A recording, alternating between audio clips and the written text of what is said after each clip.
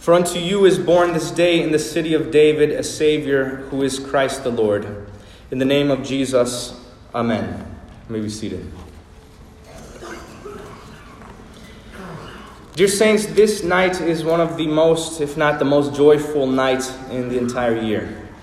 You can sense the happiness all around you. And most people are happy and excited, although for different reasons. And when you ask the common person why Christmas is so joyful, you'll get the same sort of answer, but in a number of different ways. You ask the common person, what is Christmas all about? They'll say something along the lines of family, or watching my favorite movies, making people happy, enjoying yourself on the holidays, having a good time, Christmas lights, spending all the time you can with one another, and so forth. And these are all good and wonderful things. These are all gifts from God to us, blessings that He has given not only to the just, but also the unjust. And I think that it's in response to this sort of widespread mentality and mindset that someone coined the now wildly popular phrase turned cliche, Jesus is the reason for the season. And you've seen this. It's all around you. It's on ornaments, on the back of cars, plastered on billboards. It's all over the internet. And I'm sure many of you have maybe even heard this phrase growing up. And the truth is, I suppose this is a good sentiment, a good push to keep Christ in Christmas, as they say, and to make the focus of this day about God, because we often get caught up in things that the things of this world and not so much His Word. More often than not, we love the excitement and preparing for this holiday, the music, the gifts, the getting together with family, more than hearing about Christ the infant. So on the one hand, I suppose saying Jesus is the reason for the season is a fairly good way to remind us of what or who Christmas is truly about. But on the other hand, it's totally not. I would say that it's not really a good way to remind us of what this day and season are really about.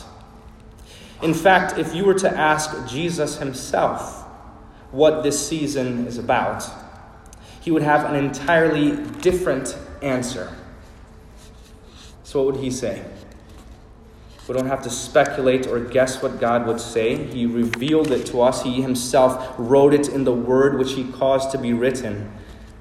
And this is what He said.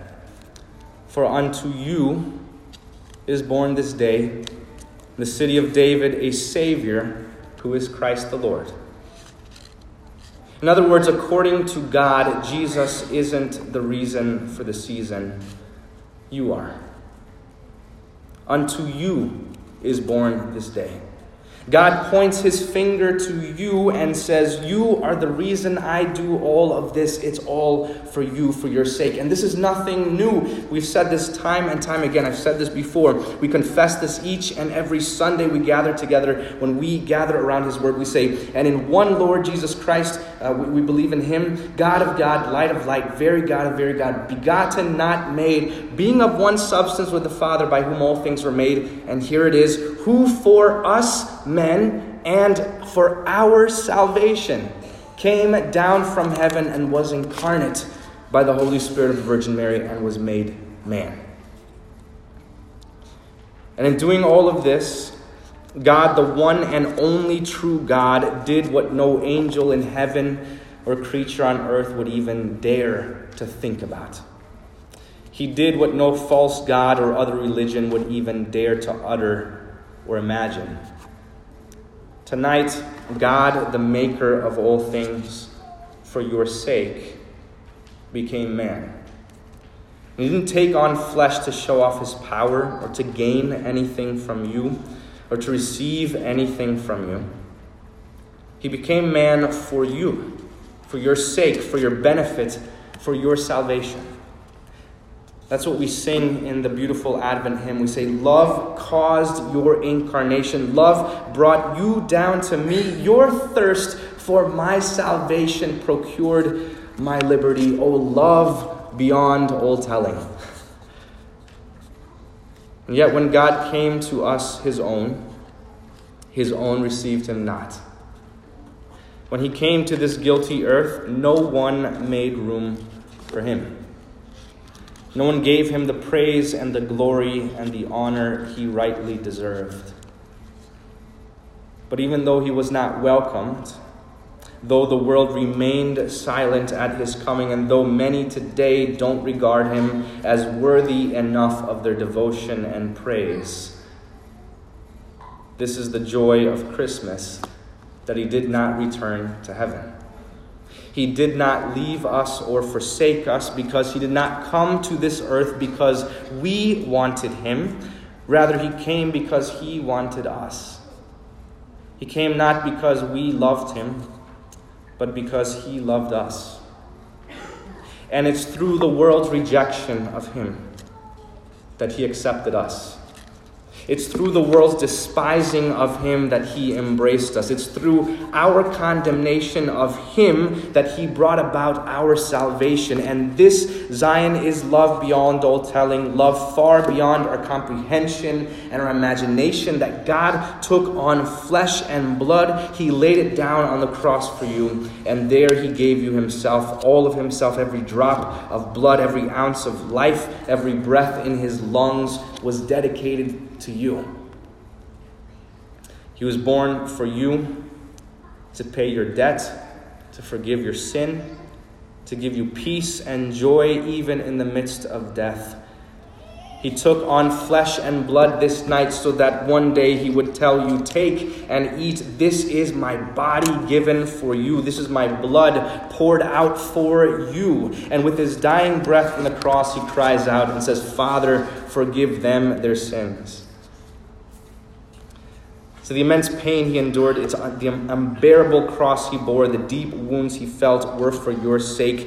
And in doing this, he carved your name into the book of eternal life with the nails in his hands and with the ink of his blood that he shed for you.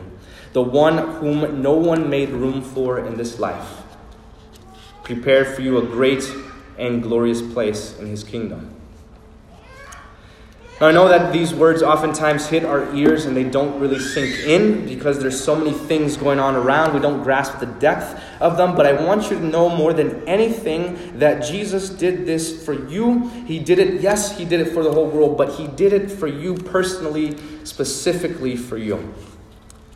And this means that even if you were the only one who had sinned and fallen short of the glory of God, even if you were the only one who needed this, if you were the only one in this world filled with 99 righteous ones, the only one in this church who was broken in sin, needing a Savior, wasting away in sorrow and death, the Lord Jesus Christ would still do everything he did to come and save you.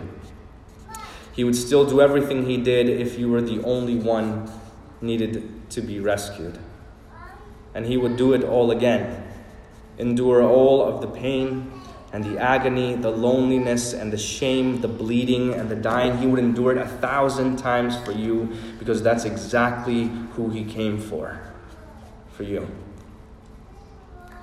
But he doesn't have to, because what he did once on that cross 2,000 years ago, he did for all. And since he did it for all, he did it for you. And tonight he gives himself to you.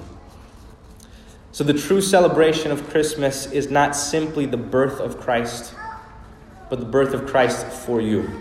The proper celebration of this night is not found in your effort to make Jesus the center of your attention, which he is, but the proper celebration of this night is found in God offering himself to you, making you the center of all his attention, devoting all of himself to you.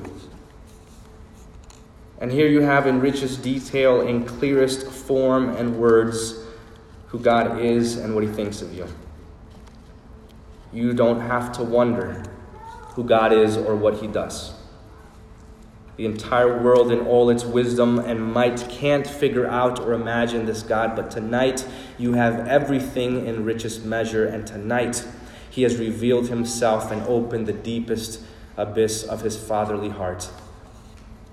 So you find your reason to exist in the birth of your dear Lord Jesus Christ. You were created, and you were made, and you exist for this very reason and purpose, that he would love you, that he would redeem you and sanctify you, that he would pour his life out for you and give you joy beyond all measure. So, dear Zion, whom God has so dearly loved, whom God has greatly cheered, whom God has honored even above the angels of heaven, cherish this night with all of your heart, that God gave himself to you so that he might save you from all of your sin. And let your heart rely on him alone. Let the world perish so long as Christ remains yours. The peace which you have with God, this peace of sin forgiven, is the greatest treasure you have. The poor, humble birth of God at Bethlehem for you is the reason of this unspeakable, unending, and undying joy. So let this console you, and let it enter your poor heart, and let it adorn your soul with gladness, because God has kept the promise he made. For unto you is born this day in the city of David a Savior, who is Christ the Lord. Amen. Hear the words of this hymn before closing. O Jesus Christ, your manger is my paradise, at which my soul reclineth. For there, O Lord, does lie the Word made flesh for us, herein your grace forth shineth. The world may hold her wealth and gold, but you, my heart, keep Christ as your true treasure. To him hold fast until at last a crown be yours and honor in full measure. The peace of God which surpasses all understanding guard your hearts and your minds in Christ Jesus our Lord. Amen.